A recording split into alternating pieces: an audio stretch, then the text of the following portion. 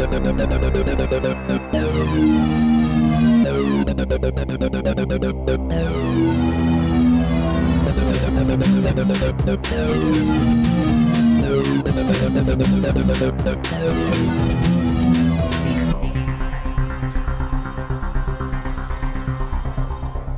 alaikum, everybody. This is the Flick Lab, a weekly film analysis show by two film aficionados looking at one film per week from almost all possible angles.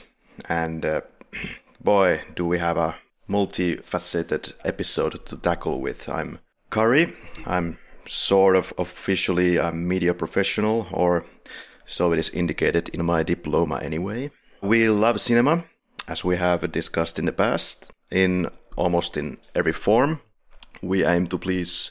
We see ourselves as kind of an uncompromising podcast, so almost nothing is off the limits as far as I see it. Our goal is to bring you the be-all and all movie podcast, if that is possible, in the world of billions of movie podcasts. We want to find all the small intricacies and details in all the movies, kind of getting more technical than the average movie podcast. And today the show is going to be quite different because we have one guest indeed, born and raised in Morocco. So please finally welcome Anas. Hello everybody, and thank you for the invitation. No problem, my pleasure. My co-host is happiest in the saddle, of course, because it fits this episode. Henrik, how are you? Fine, at least for the moment, until the banging of the drums begins again. But still here. Just on a side tangent, Anas was the one that that I tried to first convince to become as the co-host, and he is entirely responsible for us covering The Big Lebowski, Henrik. Yeah. Yes, so thanks a lot for that, man. You're welcome. Yeah, I just conveniently rolled the responsibility to Anas, so thanks a lot for the super tough second episode. To make things a little easier for us and our listeners, of course, we are now reducing the difficulty level slightly, since not only have we covered 17th century Virginia colonialism and Polish Catholic Church's homosexuals, we're now going to discuss Islamic extremism in this podcast, so enjoy. Yeah. This is truly... I mean, this is truly... Yeah. This is, Kari, again, one of those things you just don't fucking do. I thank God I'm only available for one episode. Yeah. Well, all right. You know something or a few about Morocco, so... Morocco, 35 million people, right? Yes. And capital is Rabat, fifth largest African country by GDP, originally kind of home of the Berbers, and then there was this Islamic revolution. In 2011, the Berber language also came like the second official language.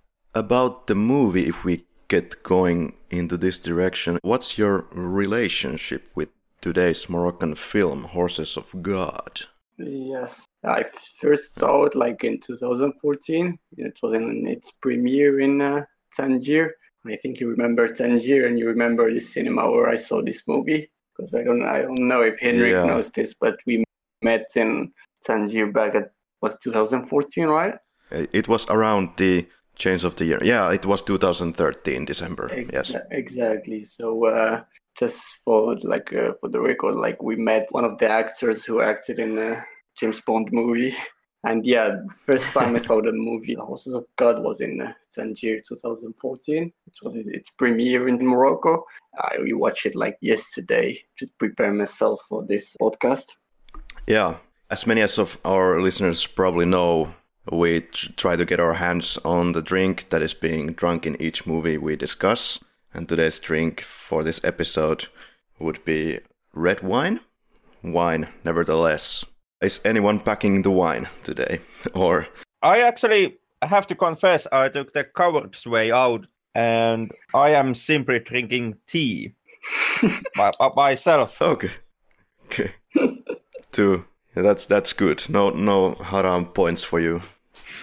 Yeah, knowing how tricky or how difficult topic it could be, especially in this movie's context, to consume alcohol, I decided to go against your recommendations, Kari, and I simply went with tea. Okay, indeed, when we met in 2013 December, there was this interesting trip for me. We went to this small boutique and we got this bottle of red wine and happened to have a pretty good time, so it's kind of a throwback to those moments for me as well right now here. But Anas, you're not in Morocco anymore. You're in France, yes? Exactly, yeah. Since 2014, I did my master here in France. Yeah, now it's been like 4 years that I'm living in France and working in France. Yeah, this is probably at the same time, considering our background history with this wine, it's at the same time very appropriate and I guess inappropriate. To tell you the truth, at first I didn't want to even review this film because there's all of these problematic connotations, as we know, because I do not want also to give the wrong overall impressions here for people who don't know anything about Morocco. But there were other films that intrigued me and perhaps could have opened more view of the general Moroccan life. But that being said, then I could see that most of the films were directed by the same dude. His name keeps appearing everywhere, and I believe it could be said that he is responsible for all of the most well-known Moroccan films, and all of them are generally held in high regard. And now I need some pronunciation help, please. See, this guy is Nabil Youch. No, it's not.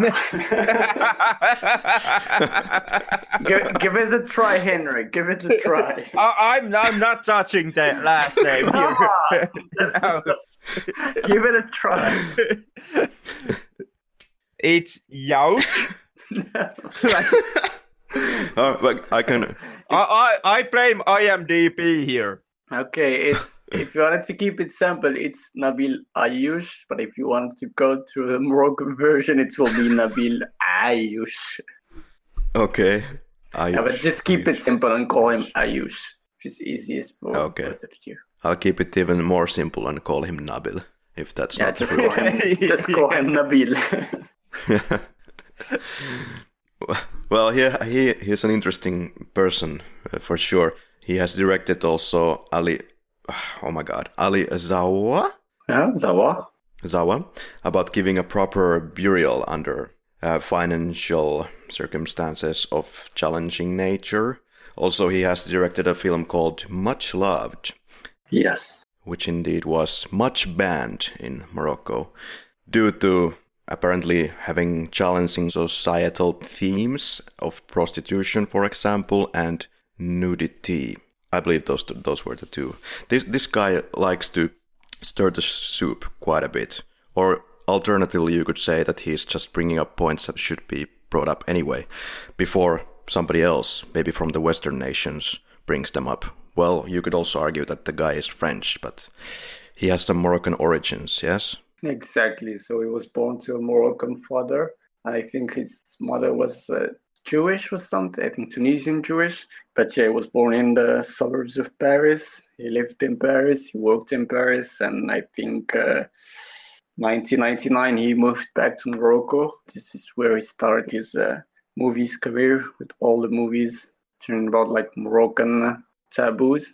Like first movie was homeless guys, and then terrorism, prostitution, all the tricky subjects. Yeah, it's important that somebody is talking about these things. I think that's what art has kind of always been, bringing out the controversial stuff.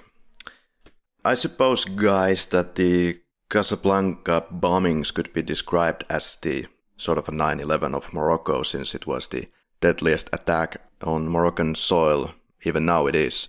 What are your memories from May 16th, 2003? Yeah. If any. You're correct. It was like the Moroccan 9/11. I remember it. I was like, 11 years old or 12 years old. Really young to understand exactly what was happening. But I at least still remember that it was like a big shocking event because nobody was expecting it. yeah, it was really shocking news. I remember like it was everywhere in the news. Everybody was talking about it. Especially, I think it was really shocking because nobody was expecting it. All I remembered that it was all over the news, but I never understood what it was exactly, who did it, why, and I was too young to understand all the things behind it. Yeah, well, I was also relatively young, and unfortunately, I do not have any recollection of getting this news, but you can imagine that, of course, it was all over when 9/11 happened, but I honestly can't remember news about this, but it wouldn't surprise me if it was kind of less pronounced. Do you remember where you were, or what were people's reactions? And it happened like 9 p.m. or 10 p.m. or something like that. Yeah, back in the days, there was no social media and only TV. I think 2 hours later, still nobody, because I used to live in the north. Nobody knew like what was happening there. And even some people like there in Casablanca, they were thinking it's bombs of gas or something. Nobody was thinking it's terrorist attack because it never happened before in Morocco. Everybody was thinking, yeah, maybe an accident, or it could be like a gas thing that exploded, and then the news started coming like around 11 p.m. or something. First news that talk about it, like last news of in TV that said that there may be some terrorist attack in Morocco. And then the next day, yeah, all the news came, and then everybody knew that there was bombing attacks in Casablanca, and still everybody was like really shocked because, like I said, nobody was expecting it. There was the 9/11, and after I think nothing happened. Yeah, and I remember like starting from this one in Casablanca, and then all the rest came like in Madrid and London and all the rest. But I think the first one that came after 9/11 was in Morocco. Right. Henrik, any recollections from those times? Unfortunately, no. I have to go with the same notion that you made, Kari, that in Finland, the news stations really did not take that big of a notice on the Casablanca bombings when they happened. That's my memory of how the news coverage was back in the day. 9/11 was a big deal, even in Finland, and it was covered in news a lot. But I honestly can't remember that the Casablanca incident would have gotten anything more than just maybe 2 or 3 notions in news in total. Them just stating that there has been an explosion in Casablanca and later on that it has been confirmed as a terrorist attack. And then some notion about the casualties. And I'm going off with a really, really hazy recollection about the news coverage. But if I remember correctly, even then, the main point in Finnish news was were Finnish tourists injured in the bombings. Right, of course. That unfortunately, in local Finnish news, whenever these disasters, attacks or tsunamis or anything major happens, the most important point seems to be were Finnish tourists involved. And if not, it kind of gets skipped over pretty fast. It's kind of a normal, like psychologically normal knee-jerk reaction that the first thing you think about is your sort of own people. And here we could, I guess, get to like major tangents. Why and how we differentiate between. I can see that we consider Europe mostly as like the same group of people. But if something happens in Africa, people cannot kind of sympathize, I guess, in the same way because it's so far or their way of life is so different. I'm just guessing here. Of course, there's been billions of talk shows about this same stuff, but it's endlessly fascinating. Yeah, also don't forget that this happened in like 2003, so like at the days, no social media, no Facebook.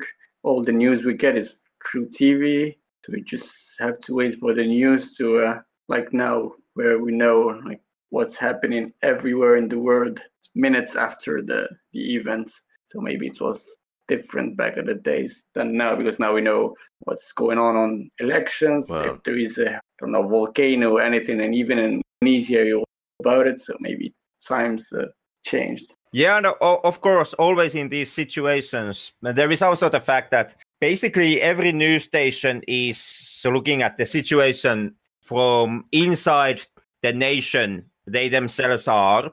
So, for example, the Finnish news station, of course, covers everything from the Finnish perspective. And in that sense, it's natural that the biggest question in a Finnish mind is, have fellow Finns been injured in the incident? That's kind of a natural to see everything from the point of view of your own nationality. Yeah. But it, of course, does not remove the fact that it may feel kind of a dickish approach from someone else's perspective. And there were these terrorist attacks. I don't know which one because there's been so many at this point. But there were some attacks in Paris, and was it like a few days after something very similar happened, an explosion in a building, and it was somewhere in the Middle East. But the visibility of these two news, there's an extremely huge difference. But still on the same way, we have to kind of also take notice of the fact that America has always been a special case when it comes to the news coverage. In West, we always pay very close attention to America and what happens in the US. And in a way, the 9/11, it still today is very special kind of an attack. How it was pulled off and what were the casualties. So yeah, I can see some logic behind why the news coverage has been so different between 9/11 and the Casablanca bombings. Of course, it does not mean that it's perfectly okay or that's how the things should be, since people died in both incidents and they both have been extremely terrifying attacks. If we think of 9/11 type of situation, which is unfortunately media friendly because planes flying into buildings, it's interesting. If this would happen in Morocco to a high-rise building, I think the interest level would not be the same. But of course, there is something to understand in that one as well, because, you know, New York, a very important city for the whole world and economy, blah, blah, blah. There's a lot of things that you could get into, but still, human lives all the same. Yeah, it is kind of it's affected a lot by how America itself has pushed itself onto the world. They have repeatedly brought out the point that they are superpower. The only superpower in the world, if you believe any American president. And they are a major cultural exporter. And they are extremely big player on a global scale. So, of course, anything that happens in America immediately gets noticed. Remove the discussion from simply being at the 9/11. You can also take a look how much the American politics gets news coverage worldwide compared to pretty much any other country. That's absolutely true. If I could even compare a similar situation happening in Helsinki Itäkeskus high-rise building, I don't think there would be many people who would give a damn. But that's a shitty example. But a lot of nuances and pop culture and everything that changes the level of interest country by country, case by case. That's just how it is. All right, so this film is based on the novel by Moroccan writer Mahi Bine. It's Mahi Bine. Almost. Bine. And I'm going to keep on butchering these names as this show progresses. There's going to be extremely lot of mispronunciation in this episode. No problem. I'm here to correct. That's a great thing that we have, like an authentic Moroccan guest. Unfortunately, I was not able to get my hands on the book. Kind of hard to find, and I think the only one that I could find was in French, so tricky. We like to do very thorough research in this podcast, but we can now concentrate fully on the movie, scene by scene. But maybe Anas is the best of us to kind of give us the synopsis of this movie. If you want to try it. I don't think so. I think you're the host. You have to do it. You can't give this to me because I haven't been sleeping in like 30 hours. Just go ahead. I'm not prepared for this. This will be overly simplified, I suppose. There are a bunch of buddies. They are kids. And they play football. We see one brother that happens to be quite violent. And when he gets older, he radicalizes. He radicalizes and brings with him his friends and his brother. And things get awry. Yeah, that's pretty accurate on what happens in the film.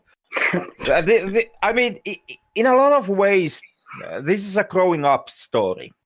Yeah. That covers kind of the characters growing up from what would they be during majority of the film? I would maybe early 20s. Yeah, in real life they were between 20 and 23, I believe. Yeah, so early 20s, and this is a growing up story from that point on. At the same time, carries with it that theme of religious radicalism. Yeah, it's built in a very interesting, compassionate kind of way. I mean, you start to care about these characters because you see the childhood part, and it gives you kind of more the perspective why they would radicalize in the first place. It's not like happening overnight, but there's a lot of layers and things going on. And there is a lot of, I believe, things that could be very tied to Moroccan culture, so I need a lot of help here from Anas. Mm-hmm. The first thing that kind of jumps into the frame as a big thing is drinking in Moroccan culture. There's this party, and I think the kids are drinking wine. Is that correct? Yes, it is. Yeah, like cheapest kind of wine you can find in the market. Yeah. Do you want to kind of shed on the light? How does the Moroccan culture think about alcohol? Yeah, it's kind of complicated. Yeah. But yeah, even if it's normally forbidden or haram in religion to drink alcohol, still really a lot of people still drink alcohol. You can find it in markets. You can buy wine, beer, whatever you want. And especially young people, like everybody drinks alcohol. So maybe the stereotype for European Western people would be like, in Morocco, it's Islamic country, so no alcohol. Yeah, but it's not the reality. Especially you'll find this like in shanty towns or suburbs, but also everywhere you'll find people who drink alcohol. Some of them to celebrate, others to escape from the sad reality. But yeah, it's not something weird at all to drink alcohol in Morocco. I think you've been in Morocco and you know what I'm talking about. The picture that I got is that it's totally openly sold. Perhaps some of the shops are kind of hidden in some back alleys, or they are just small. I don't know. But there are no consequences in practice for drinking alcohol. It's haram, but people drink it anyway. And nobody's going to throw you to jail or anything like that. No. Then we get to a child raping a child. What's the real meaning of the rape scene? Is it to remove some status from this person? Yeah, I think at least we should agree that it was a violent scene, but it was violent society verbally, even physically. So this scene where you can see all the young friends who go drinking, and then 10 years, 12 years old young people drinking alcohol, then one goes drunk and get raped by the other one. I think that's the main message behind this scene. And like in Much Loved, the director shows a prostitute, but we don't have any skin showing as far as I remember, but the theme is there. It's just something that he wants to put out there, I guess. And is it okay to show a prostitute, or that is also kind of no-no? Normally it isn't. From what I can remember, most of Moroccan movies are kind of conservative, so you won't see a lot of nudity scene, a lot of any sex scene or anything. But this director I find him like very courageous because in all of his movies he went analyzing taboos that everybody know about it in Morocco. And I think you've been in Marrakesh and you know how it is. A lot of sexual tourism, a lot of prostitutes. So he was just showing what's happening in reality. But the feedback was really aggressive. And I remember that Much Loved was even banned in the movie theaters. It was only showed in European one, especially in France. The movie director is like really brave man. He goes analyzing like taboos.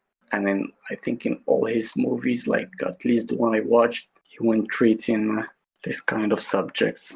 Yeah, the list of these problematic things doesn't end here, but maybe something to put in between here, just to ask Henrik if he has been anywhere near Morocco or any like Arabic culture experiences or something like this.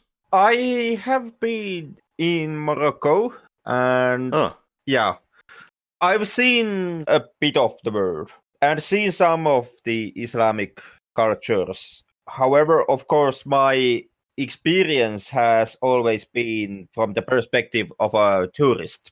And I have visited the Islamic countries as a tourist.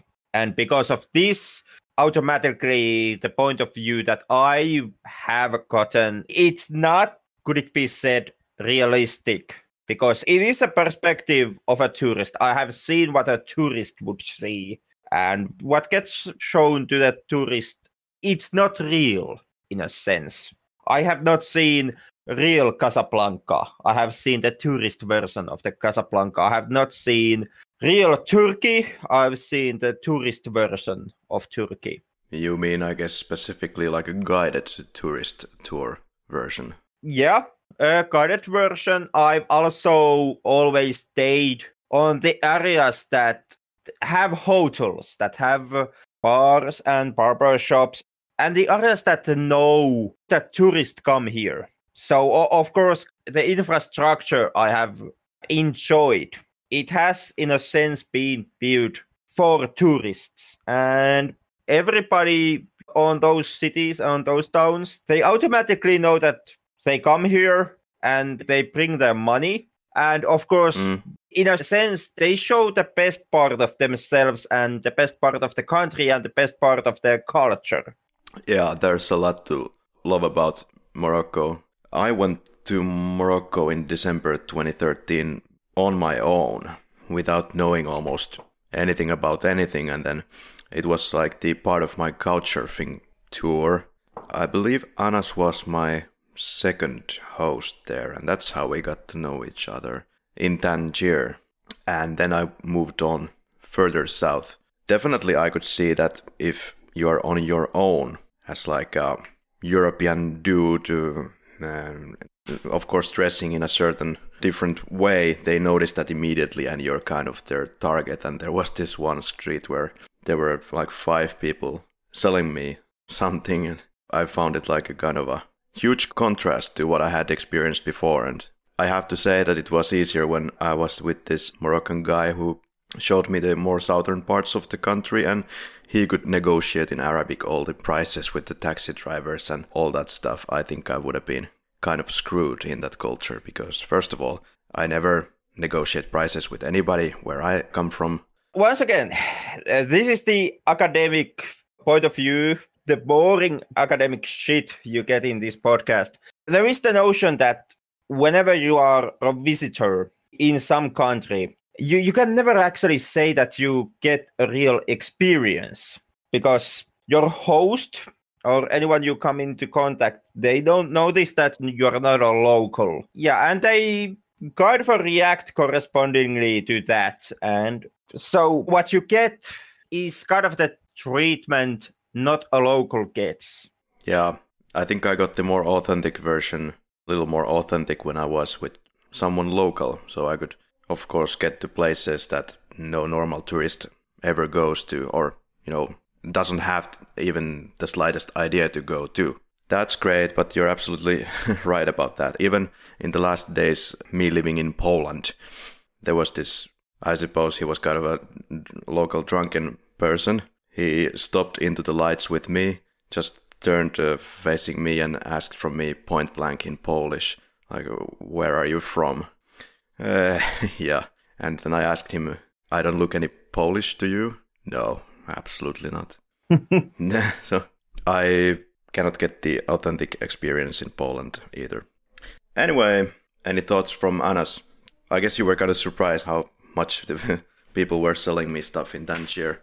I think it got a little bit easier after you get out of Tangier. Maybe Tangier is kind of like the center of shopaholism for tourists. And maybe Marrakesh as well, but I didn't get that there. Yeah, I think Marrakesh is like the worst ever when it comes to selling things to tourists. Yeah, I was there like just a few weeks ago, and I was there with a Dutch friend. And everyone was thinking like we are tourists because they took me for a tourist too. So I had to experience what normally tourists experience when they are in Marrakesh, which is like the worst ever. It was all the time, no, guy, I'm Moroccan, just get the fuck out of my face. All the time. But yeah, at least I know what tourists have to face. Yeah, sometimes I have to understand like why people act like this, because when you live in extreme poverty, yeah, but you can do everything for money, but yeah, still it's not an excuse to go selling all what you can to tourists and charging overpriced thing. But yeah, I guess what can you do?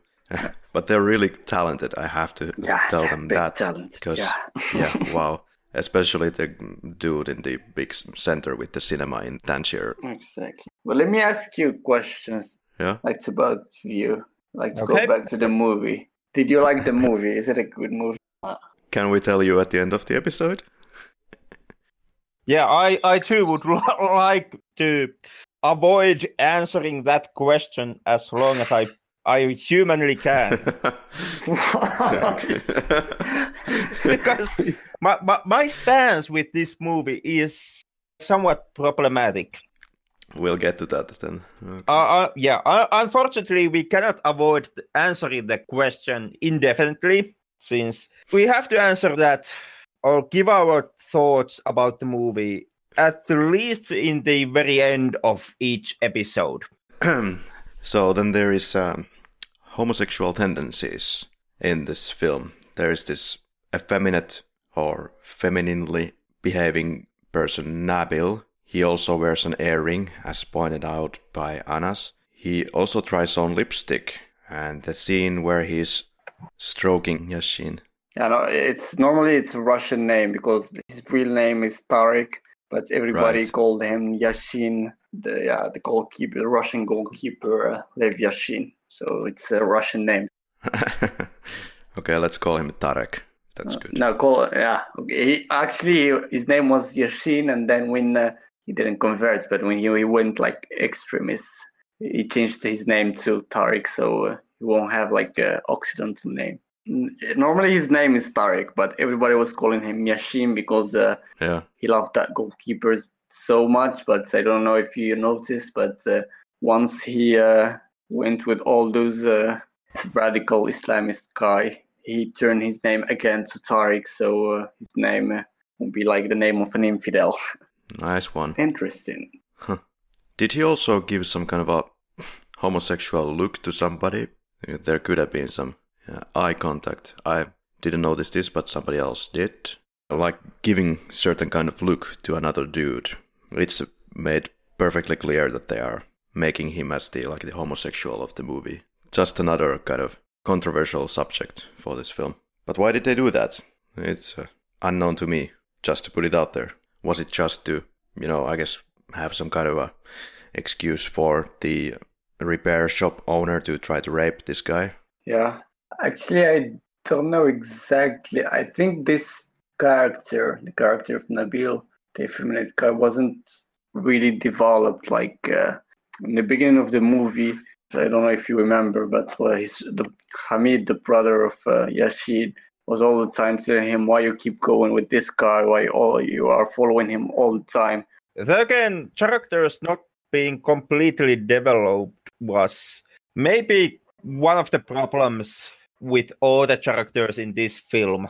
But you did say that nobody in Morocco as a guy has an earring. Yeah, true.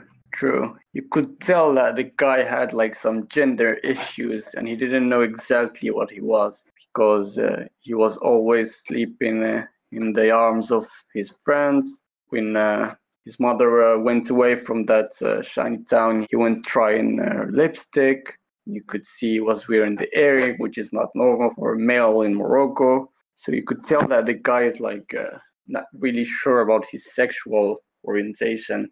Yeah, it could be, I guess, argued that there were some problems with the development of some of the characters, because maybe it's also just a problem of me because I'm coming from different kind of culture and may not understand it, but for me the transformation of Yashin from this nice mother's boy who takes care of the family and wants to help, changing seemingly overnight into the same guy as his brother, I just didn't buy it. I think the main problem was especially the second part after Hamid goes out of jail. I think it kind of went so fast. They changed in how they moved from good guys to some fanatic young who want to become martyrs and die for their faith. So I think that's the main problem with the movie. Twins, like technically the movie was okay, I'll say even high quality, good cinematography, but the building of characters and the story was kind of really fast. Yeah, it was, and also then it kind of wasn't. And the director's idea was to kind of flesh them really out so you could maybe understand or at least see how the transformation or the development happens there. But for Hamid, it's just he comes from jail and he's an extremist. And then it takes a seemingly couple of days, probably longer in real life, but then Yashin is on board and mother is all worried. It was weird because Yashin was giving such a hard time for Hamid just disappearing from the family environment. And then all of a sudden he's doing the same. But I guess, yeah, it's a shantytown. People are less educated. It may be easier to coax them into new things. But then again, also the director wanted to not show that extremism grows only from poverty, because it doesn't. He agrees with that as well. Of course, he has to. But here it seems like exactly that kind of scenario for these kids, at least. That they transform from, because of poverty, they are easily manipulated and they can be provided better food, some kind of more organized, balanced life via this terrorist group. Yeah, one of the big problems I had with this film is the fact that I felt that the film did not go that much in detail on how radicalism works and how these radical groups kind of how they draw people in and how they change people. The movie shows some aspects from these terrorist cells' point of view, the kind of tricks they can use. Like there are those scenes where the other members of the cell, they give more attention to Yashin. They kind of make him feel special, and there are hints to the fact given that Hamid would have told the other members or the recruiters of the terrorist cell what kind of a person Yashin is. That Hamid would have told them that Yashin likes football and he used to be a goalkeeper and he likes this Russian goalie and stuff like this. And then the recruiters and the other members of the cell would take these points and use them to recruit Yashin and to make him feel special. So the movie gives you that notion, but it does not show you the perspective of Yashin, how he feels about all of this, how he kind of reacts to these more radical ideas and how he accepts them as the time goes on. Yeah. Yeah, I think can divide the movie in like two parts. First part, where you follow the life of those young boys, a whole life that is shaped by extreme poverty. Like you're exploited from the community, from friends, from your employer, from the police who keep harassing you, the government, indifference from government, horizon. You see like your life is not changing, you're not going to school, nothing is changing in your life. And then you have those recruiters who come and all of a sudden you become a part of a community. You have all of their support and care. They invite you to food. They invite you to receive some religious instruction for some kids who never went to school. You find a little bit of discipline. And of course, because they make you feel important, they give you like a purpose in your life. So imagine for a guy who's 18, 19, 20, I think even if the movie didn't went like really deep into how those kids changed and how they became like violent and even willing to become martyrs and die for their faith, I think it's explained by the whole first part where you see people, the young people living like in extreme poverty. Yashin who is in love with the girl, but every time he hears like she's not for him because he's a poor guy, he has no job. So then he goes to work and then he's exploited by the guy who has the mechanic garage. And then he goes to sell oranges and then he's exploited by the guy who rules in the market. So you kind of understand how it's easy to indoctrinate these guys who like have nothing in their life, how it's like really easy to change them just by giving them a little bit of importance and a little bit of discipline. And those are things they never got it like in their whole lives. Yeah.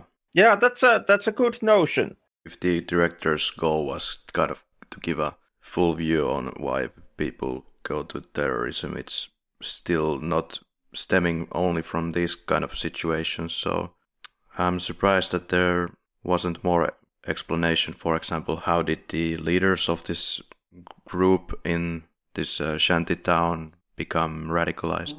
I suppose they could have entertained these roots with the story as well. What I would have wanted to see more in this film, and what I was expecting to see here, was more of the emotional side of the radicalization of these characters. Like many times the movie shows you the mechanics. Like Anas pointed out, that you get to see the poverty, you get to see Yashin not getting the girl he loves, and you get to see him struggle with his work and stuff like that. When it comes to cinematic language, to me, those are all mechanical plot points. There is poverty, and then this thing happens. Yashin loses the girl, and then this thing happens. Yashin meets with Hamid after he has been let out of the prison. I kept on waiting when the movie would have shown us more emotional side of radicalization, how it feels to come in contact with these radical ideas and how you react to those ideas on an emotional level. How does it feel? How much anger do you feel inside of you, and how does it feel when you kind of let that anger surface and take a form? That was kind of what I was expecting that this movie would present me at some point. And instead I felt that all I get was this mechanical side, where it's shown that now this thing happens, and now this thing happens, and now this thing happens, and now Yashin is a radical.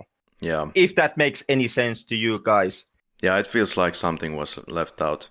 Things feel too sudden.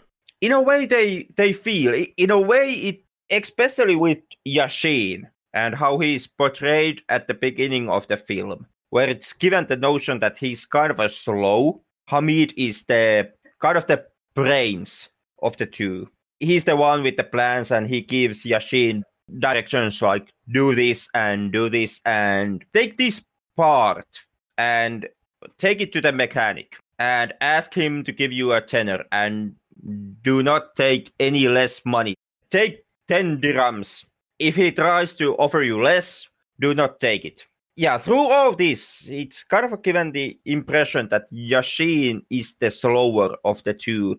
It kind of feels like Yashin goes from this person, this kind of a slower person, or from 0 to to full extremism in just a couple of moments. Yeah, I didn't get that he was slow. I maybe kind of more emotional driven, whereas Hamid was just doing as he pleased to get his goals done.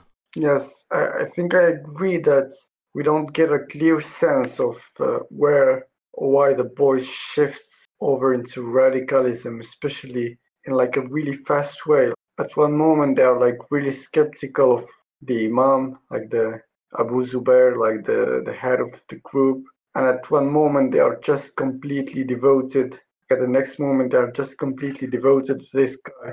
One thing this movie tried and many others didn't is the treatment to this suicide bombers, to these guys. It's not Hollywood, but it tries to provide like a human face to these people that are also victims. Of course, they did those horrible things, but they are also victims of other things in this society, like terrorism and suicide numbers are in the wrong, but at least we know there are some real world issues that lead to the creation of those bombers, and that maybe if it's changed for the better, maybe it will help reduce the number of those young people who have like no options but only violence. Here we have the poverty situation. It's completely easy to manipulate people, fair enough. But then there are these people who have higher degrees of education. They come out of universities, have PhDs, and then they fly the next day the plane into a building. So that's a kind of a different kind of beast, but also there is the same type of manipulation in the background that you think that there is something bigger than everything else that you have learned in life, and your beliefs completely override everything else that you have learned in life. Yeah, and that's an important point to remember whenever discussing about terrorism, is that terrorism, like you said, it's not just something that the poor people do or something that the uneducated people do.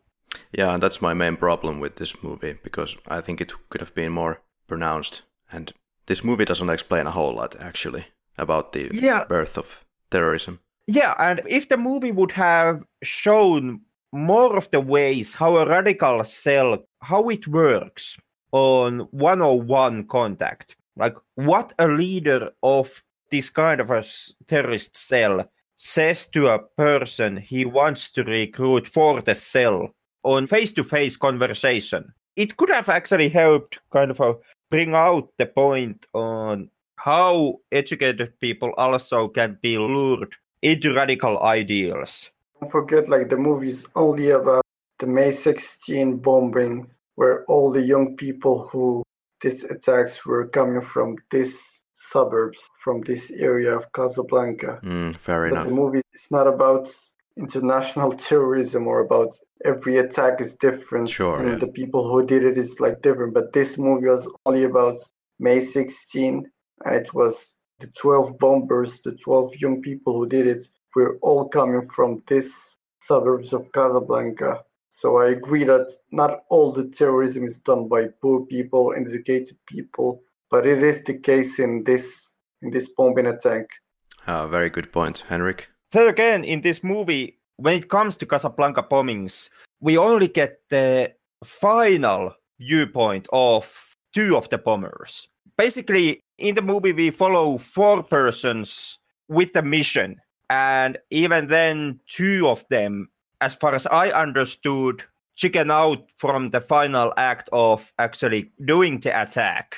Was it Fouad who runs away from the group just before the attack, and Hamid tries to convince Yashin not to go through with the attack and is left behind by Yashin and Nabil, who are the only two persons we are actually shown going through with the attack and using the bombs they have been given.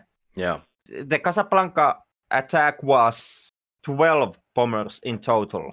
So there are 10 more people and 10 more viewpoints that we are not being shown here in this movie. We are just being shown this one group. And at the final act of the attack, we are only being shown these two people. Even in reality, one or two of the attacked bombers couldn't do it at the end, and they were like too afraid, and they ended up just running away from all the events. If I'm not wrong, I think it did happen in reality. Yeah, the movie is marketed more or less as a fictional account on their backstories, and perhaps the names are made up as well, and probably kind of hard to build any kind of backstory when 12 people blow themselves up or so. But we know enough that it all started in this suburb, and that's what it's based on. So nobody liked the movie or what? Don't say that. Let's get to that. So, as I said, this is a fictional account of real events, but I think it's doing a pretty good job at that. It could be believed that this is what happened, more or less. Let's start with the audio and music, because we are so thorough. What did you think about it? Hard to say. Like, the first instinct would be to say that it was exotic, but then again, the audio and music is pretty much the same as I've heard in every movie that has Middle Eastern locations. Henrik, you're forgetting that nowadays exotic is now a racist word. Okay, carry on. It's a free country, say whatever you want. How the fuck is that racist? Well, I have Fanta Exotic served to me in the grocery store, for fuck's sake. Like, shit. Okay, yeah. Least... Okay, good call. I was completely unaware of that. But the movie was almost nominated for Oscar. How can you say it's exotic? Basically, the Oscars has always had the need to kind of pretend that they are extremely open-minded and that they appreciate all film and not just movies coming from America. So in that sense, I would make the case that the Oscar nomination does not mean anything in that sense. If I could rectify a bit, because as far as I've read, this was not nominated. No, it was for not anything. No, it represents Morocco for Academy Award, but it was not nominated. Right. I said it was almost nominated. Yeah. Okay, so the soundtrack is by Malvina Manier. I'm butchering the name, of course. And it's a very piano-driven. I did like it. Maybe kind of cliche. I don't know. I did enjoy listening to it. It's not bad. It's just something that I have heard many times before. Yeah, dramatic, tragic, choir music. What did you think about the pacing? I think it has some kind of a pacing problems. I think it goes too fast. Seriously? Pacing-wise, yeah. I would say that's the problem with this movie's pacing. It goes too fast. It skips things, but it's still not going fast enough. It skips the wrong things. It's slow and skips, if that makes sense. Yeah, it makes sense. And you might be more right on that one than, like, now that you said it, I would say that you hit it right in the nail. That is the problem. Yeah, okay. This is a slow-moving film, and it kind of maybe tries to compensate the slowness by skipping past some points, and it ends up skipping past the wrong parts. My favorite thing that I enjoy here is probably the cinematography, but also I enjoy that, as far as I understand, the actors, main actors at least, they have never been actors before, and they were really meticulously picked for this film. Some of them are, as far as I understand it again, from the same suburb neighborhood, or they were friends of some of these people who were involved in the killings, or they knew something about these people. So the actors that are in the film are somehow in real life affected by these events very closely. And that's probably why you get such a nice performance out of them without no experience from before. They are thrown into this film, and I'm raising my hat, great performances. And then you combine it with the cinematography. There's some aerial footage, as we like to get technical here. There's aerial footage which is probably filmed with the Red One camera, with the hexacopter that they offer with this camera. And then there is Arri Alexa, which is used for not aerials, but I like to say groundials. And this camera apparently shoots more detailed picture than is possible to get to traditional film. Anyway, that's out of the way. What did you think about cinematography and acting? I think the acting is really incredibly nice, especially if we know that those are like unprofessional actors. All of them, it was like first movie. And speaking of the movie, it was very good technically. The cinematography is very high quality with some breathtaking shots that are obtained through the use of flying camera. I don't know if you remember, but there were a lot of scenes where you see a flying camera zipping across the shanty town, following like the life of the young guys. It's great. Yeah. For example, this is the super talented cinematographer or camera dude Roger Deakins. He shot the Bond film Skyfall with one of the groundial cameras, Alexas. And yeah, these are kind of a motherfucker cameras. Was it like 100k price for these cameras? Yes. I don't know if you remember the last scene of the movie where you see a shot like the same flying camera where you see the guys playing football and then they stop when the bombing happens and then they keep playing football and you have the ball that falls off the roof. It was like, I love that shot. It was a really good shot. And what this shot does is great because it kind of, I think it's okay that it kind of minimizes the effect of the explosion to the viewer. We don't see the actual explosion, really. We see the explosion a bit from the distance then. The kids just look at what's going on in the distance for a moment and then they carry on playing their games. So for me it's just kind of speaking that these lives were completely wasted and this is just kind of one burp in the middle of a huge city. So what was the point of it all? I thought it was great. Yes. And the final shot that you already brought up, the nighttime, with the kids playing football, it really shows the technical quality when it comes to camera operation. Like there is the change of altitude with the drone camera that's been done.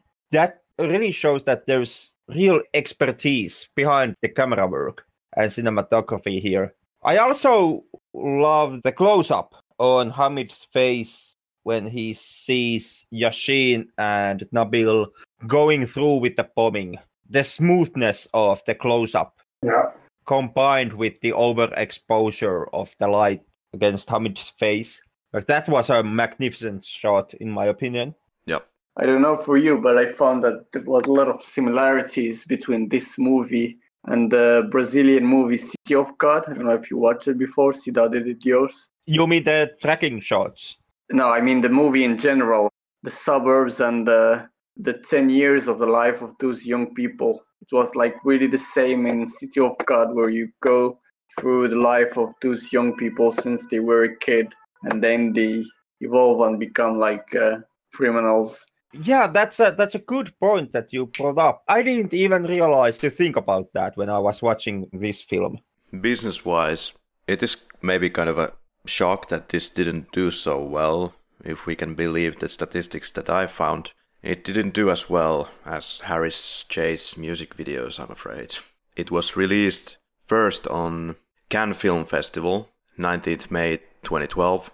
Then next one I believe was the Tangier Film Festival, where our boy Anas was on 8th of February 2013. The budget was an estimated 3 million, but gross USA is just about $4,000. And then worldwide record is 150k. Somehow I'm not surprised at all by the small US box office. Yeah, a little pocket money. Yeah. Critics were favorable towards this. I've seen only favorable reviews, basically like 100% approval rating, and very high from the general moviegoers.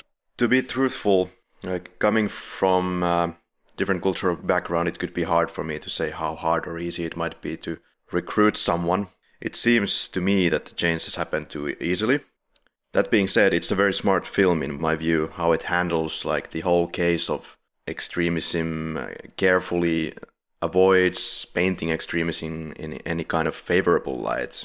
For example, in the end, you do not see the explosion quite well, you see the small blip. I enjoy the director's way of making us feel and grow to understand some sides and relations of these guys, but it's kind of a double-edged sword. And you could not do it as strongly where you do not show their childhood. And for me, their setting in the shantytown, it makes it fascinating. Fleshed out on one end and then not so fleshed out on the other end. Well, all things considered, I would still recommend Horses of God.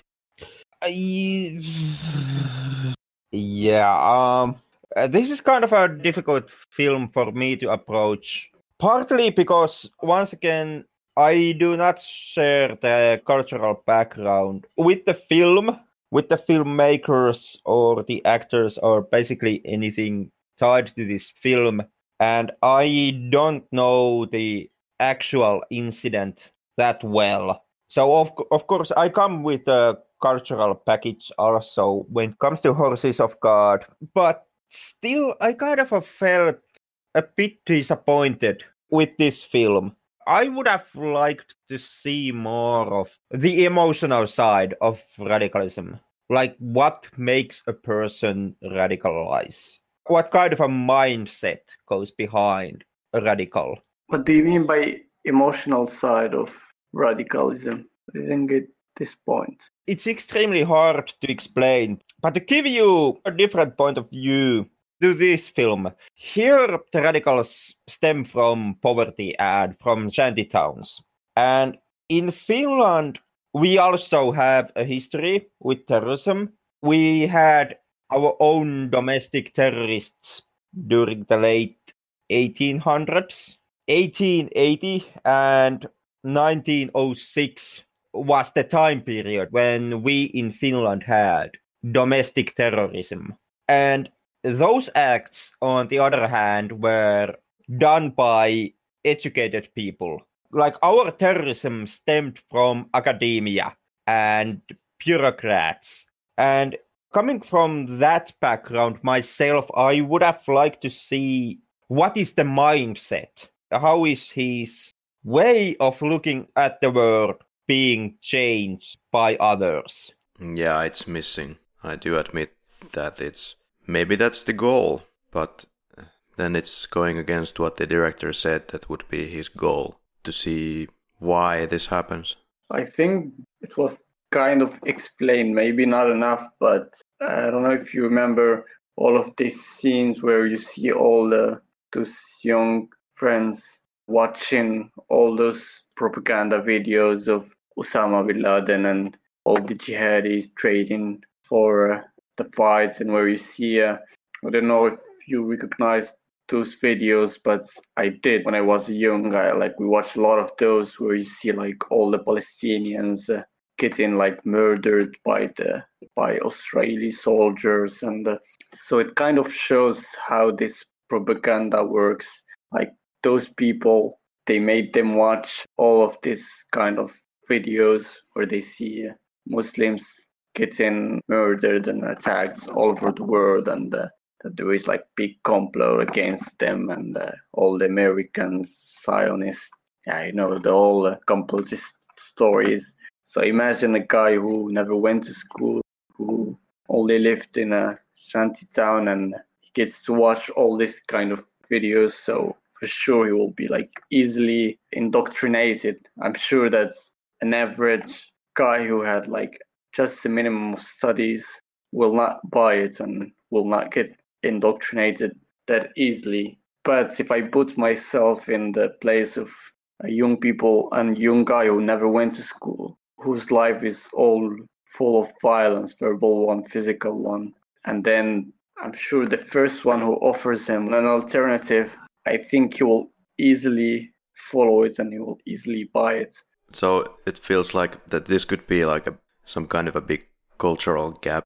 Maybe there's some hatred that is inherent to different entities that I cannot see so clearly as you could see what the Moroccan slum guy could see and then radicalize right away. Or, yeah. Yeah, just don't forget that we're talking about like the shanty towns of Morocco. So imagine if Morocco is like a poor country. So imagine the poor of a poor country, Right. how their life would be. Because I don't know if you remember, but those guys live in a shanty town, and the first time where they get to see like a modern city is like when they go. I don't know if you remember the scene where they go in a car and the first time they see gardens and wealthy people and people having cars and taking their sons to school in a car, and then they go to that forest where you see them playing in a river. Right. And those guys are only used to all this miserable life in those shanty towns where there is no horizon, no opportunities, nothing. Yeah. So and it's actually what happens in reality, because all of the 12 or 14 guys who did those attacks, all of them came from shanty towns. One funny thing about this movie is that the director was like shooting his first movie, Alizawa, about all the homeless guy. He was shooting it in the same suburbs where those guys came from, and this is why he went filming the second one in the same, because he was saying like when I was making the first movie, maybe I met those guys who went doing the bombing attack, but I couldn't do anything about it. It didn't change their life. But you just have to realize that those guys are really living in like an open sky jail. So it's really, really easy to indoctrinate them. And even this, I think, if I can relate it to what happens lately in France, if I don't say 90% of the terrorist attacks that happened in France, all of them came from young people living in the suburbs of France and with the same conditions, misery, unemployment, poverty. So I kind of understand how it goes. Yeah, when you put it like that the people haven't even seen the actual Casablanca, right? But they are just outside of Casablanca. So are they really so immobilized by their condition that they cannot even get to the city that they kind of live in? I kept thinking that how much must this one taxi ride be for them? There was a couple of scenes when they left with a taxi, and that must have been a fortune to them. Do you know how much is the distance then between this shanty town and the Casablanca city? Because just few kilometers, not a lot. Okay, so you're saying that basically people are so poor that they don't even bother to. They are just, it's just so off limits. Extreme poverty. Somebody would tell them to just fuck off back to where they came because from. They don't. Yeah, exactly, because they don't feel like going to the cities, like moving from a continent to another. They just feel like marginalized, like nobody wants them, so they never even think about moving to the city. Right. Have you ever, by the way, by some off chance, have you ever been in anywhere near such shanty towns? Never. Okay. Even Casablanca scares me a lot. Imagine going to the suburbs of Casablanca. One thing that I would like to ask, what do you think about this when they were looking at the planes flying into the WTCs? One of the people says, quote, "They got them," and is this kind of reflecting some kind of Moroccan anger towards United States? You're talking about 9/11, right? Yeah, because they were looking at this. Actually, I remember when it happened. I think I remember, like, I won't say most, but a lot of people were kind of happy about it, because you know how most of the Islamic people, like Muslim people, feel about USA, what they did in Iraq and Afghanistan, all this. So most of people felt like it was kind of punishment what they did all around the Islamic world. Right. Well, where is Henrik? I'm still here. I'm just been listening to your conversation. And what do you think? Yeah, would you recommend Horses of God? I would give this... I give it a careful recommendation. Okay. I recommend that you check Horses of God. You can check Horses of God because of the topic. And also because you don't see a Moroccan film that often. So in that sense, yeah, there is some reasons to recommend Horses of God, but at the same time, I did not connect that much with this film. So a careful recommendation from me. What about you, Karri? Yeah, like said prior, I would recommend it. What Henrik said right there, I'm not sure where it's stemming from, that this doesn't feel like your average film that is based on real terrorist events. We have a great share of those, but part of it is, of course, the cultural thing, that this is basically a Moroccan movie, but part of it may come from the way that he tells the story in a way that it's really grounded, that's for sure. Yeah, I really was dreading the moment when we start doing this podcast. Once again. Because of the cultural gap and with the talking point of Islamic terrorism. But since we have to be completely honest here on this podcast, in many ways, this is a movie that I have seen before. Like there is extremely a lot that I have seen in other movies. I can see that you see that. Like I said, I feel that the answers this movie gives you are too simple for my taste. Like, you live in poverty, you don't have education, someone gives you attention, and you see propaganda films, so you radicalize. To me, that's too easy of an answer. I would have appreciated more if this movie would have taken me more inside the mind of a radical. But perhaps it actually did, at least some Moroccan or Arabic minds, which is actually a scary thought, that if it's as easy as it seems to be radicalized people as this film portrays, then it means that there could be a lot of anger that could be set aflame just like that. If that's what the movie is portraying, then that's hella scary, as teenagers, I guess, would say. It's scary. And I can see your point, but I can't agree with it. Once again, this is kind of tied into the cultural background of me being a Finnish, of our form of terrorism being a bit different. All that may affect on what I did and what I did not see in this film. But I really did not see your close presentation of a radical mind.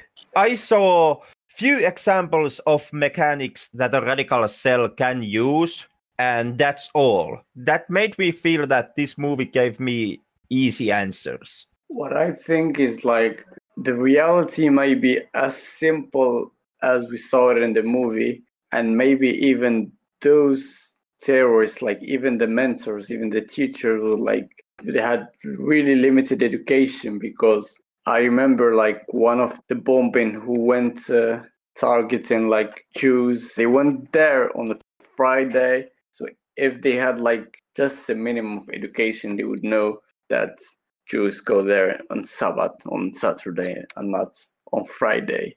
And even the victims of all those bombing, there were like 45 victims. 12 of them were like attackers, 23 were Moroccans, and only a few of them were European. So this gives you an idea about how amateur it was. Yeah, but then again, the movie kind of gives it the excuse that killing Muslims is okay because they're hanging out with these Jewish people or whatnot. But if we look at the statistics really here, the most people who suffered, died or got injured were Muslims. Exactly. So you're talking about the attack on the church, right? And then there was another attack planned for a graveyard, a Jewish graveyard. Yeah, this was even more absurd. Yeah, but these idiots couldn't find it, and then they blew up themselves next to a fountain in the middle of nowhere. Exactly. Killing, I believe, no one. Yep. Not so well planned out. To still, hump my point on wanting to see the mindset or get inside the heads, there is the parallel within this movie's characters, because there is the fifth guy, Khalil, who right from the get-go rejects basically everything that the cell is giving to them and leaves the cell very early on when they are still indoctrinating Yashin and the others. I would say that in that moment, even the film itself makes the point that the terrorism is not as simple as poverty and lack of education, but there is something that goes inside a person's head. When he first comes into contact with these radical ideals and during the indoctrination into radicalism. And simply by the virtue of Khalil and the different path he presents in this movie, I would have wanted to see the difference on how Khalil feels and how he sees the world versus how Yashin feels and how he sees the world. I would have wanted to get inside Khalil's and Yashin's heads and see the difference. Yeah, I don't feel particularly good about throwing this into Anas's direction. He can comment or not comment, but to me, I theorize that since there, of course, are a lot of, I think this is not a controversial point, that there are like conflicting information in this holy book and many others. So you find these certain points that may contradict with something else somewhere else. But if you take this literally, as I suppose you are supposed to do, because it's the direct word of God, then kaboom. Yeah, but that's the situation with every holy book. Basically, the difference here is the Bible is written from second-hand accounts, whereas Quran is supposed to be the direct word of God. So this could give kind of more validity to the content, whereas we can play kind of games. Well, maybe they didn't quite mean that, but maybe this was written out of context, or you have this maneuverability there. But with Quran, I'm not sure. Yeah, I think it's kind of the same for every holy book, like Henrik said, because you will have as many lectures as you want of a simple sentence in the Quran.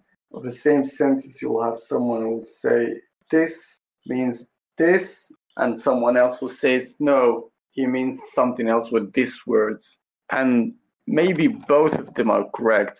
Like, both of them gave an interpretation of this sentence, of this surah, or of this story. One of them will say, we have to apply it exactly as it is.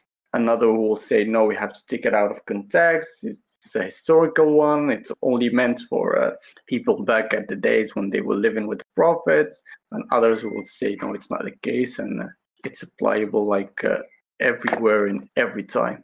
So it's kind of the same, because back at the time, crusades in Iberia and Spain when they were Muslim and Jews killed by Christians, they were using Bible to justify their attacks. And I think it's the same thing goes with Quran, because you will have people who will justify it with this sentence or with this surah, and others who will say, no, this is taken out of context. I would argue that because you can use these certain loopholes to the Bible, that's why we've been able to modernize how we reflect on it. But so you are saying that we could reform Islam in the way that we have done with Christianity?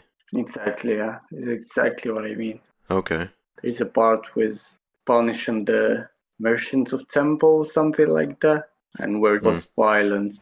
But still, Christianity evolved to be a peaceful religion where we only talk about love and accepting the other and tolerance, and that Jesus paid our mistakes and etc. Same process. Picking the better parts. Exactly, yeah. And I think this is the job that must be done with Islam, taking only the nice parts of it, or do you have orders of treating well your neighbor or your family, etc., and leaving the violence and the rest of the surahs, and saying that all of those are only applicable back in the days and not today. But isn't Islam a peaceful religion?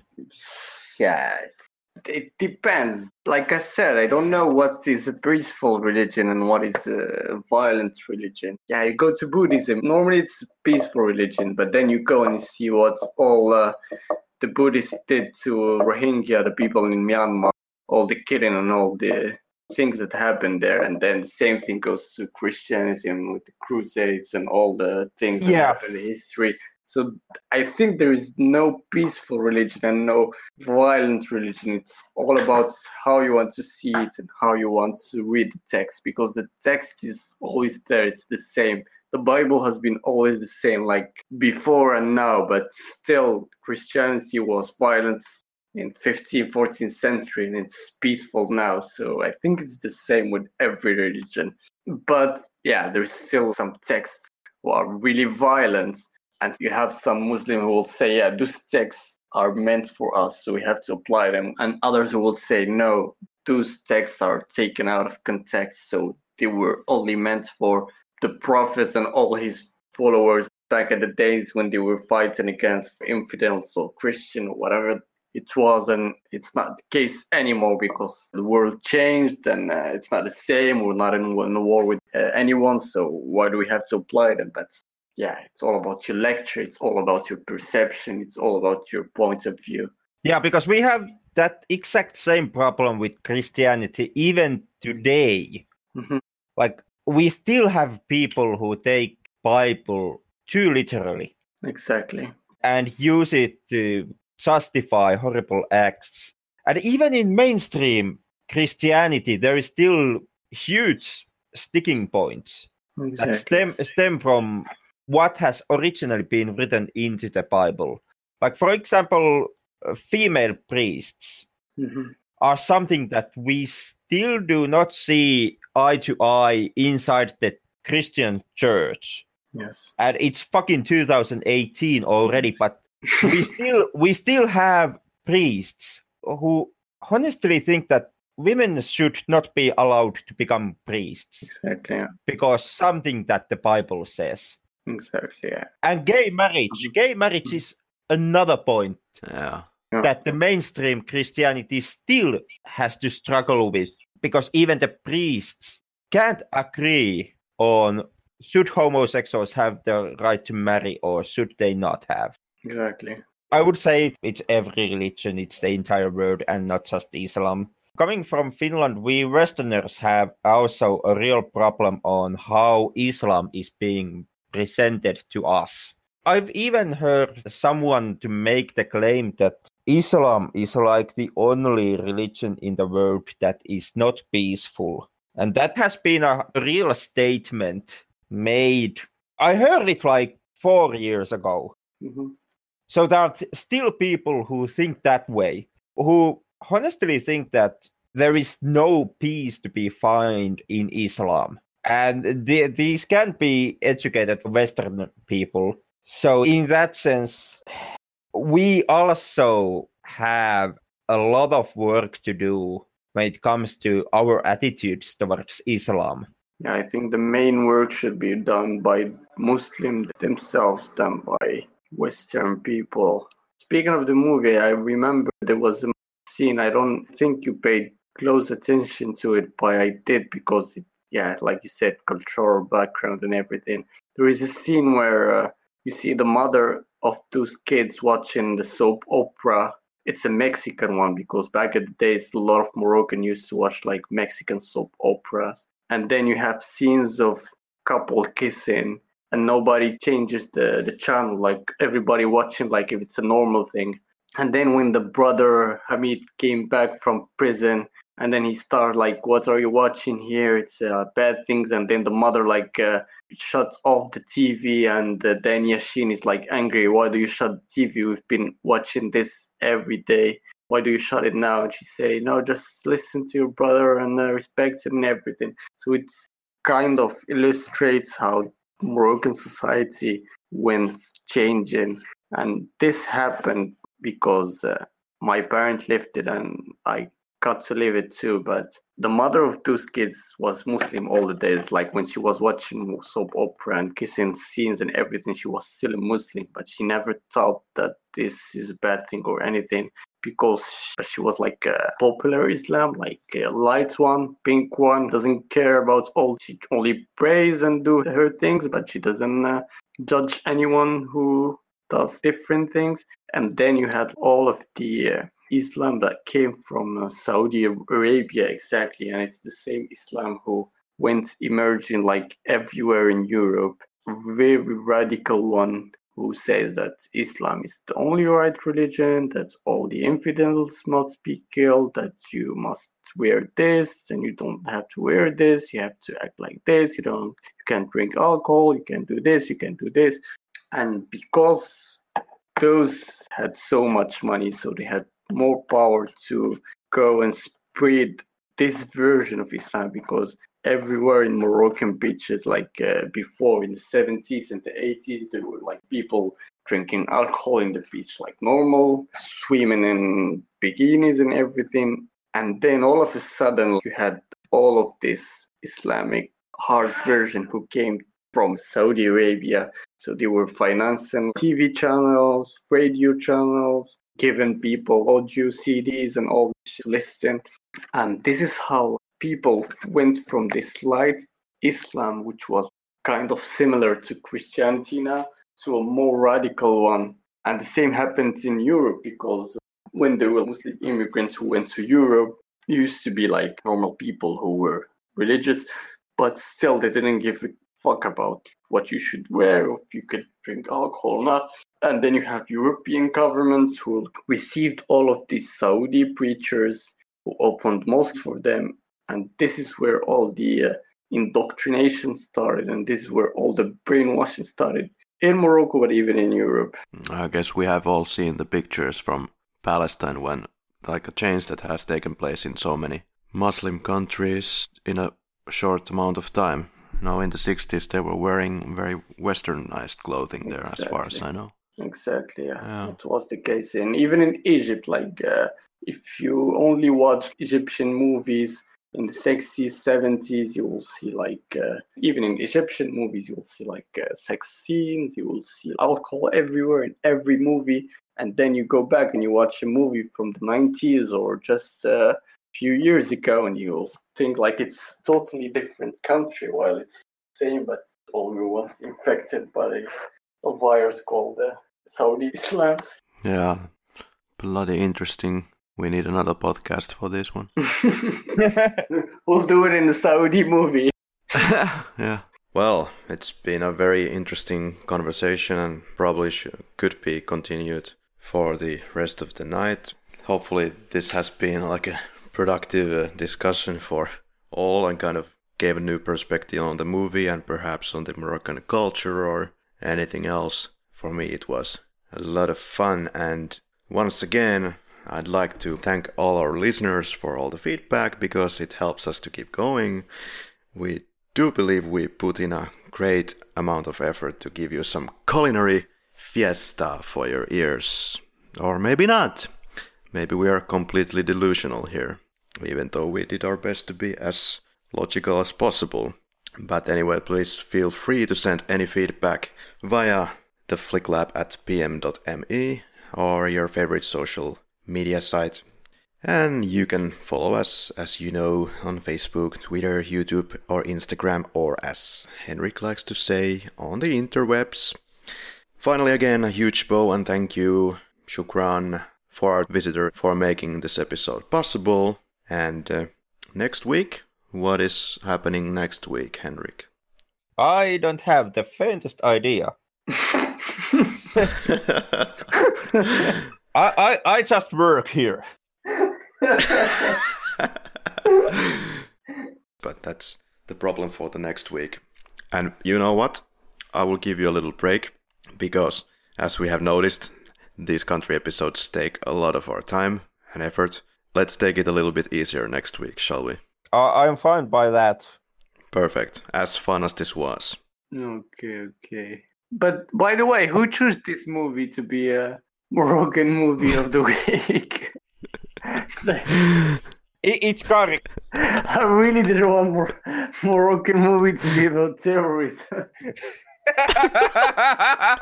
Like the worst thing you could choose. I was thinking the exact same thing when I saw what the movie is gonna be about. Like I was like, we are starting this where we take different movies from different countries, and what is the first subject matter that we touch on? Islamic terrorism. Like, yeah, fucking nailed it. And when it comes to Poland, it's church. yeah. Oh my What fucking the god. fuck is this podcast about? It's like the worst parts of every country. Exactly. Soon you will have people marching against our podcast. In every fucking capital. Yeah, once it gets to Finland, it's just, drunkenness and white nationalism, so. Oh god. Yep. Thanks for joining us on us. It was a pleasure to have you here with us. Thank you so much. Thank you very much. Thank you. Bye. Bye.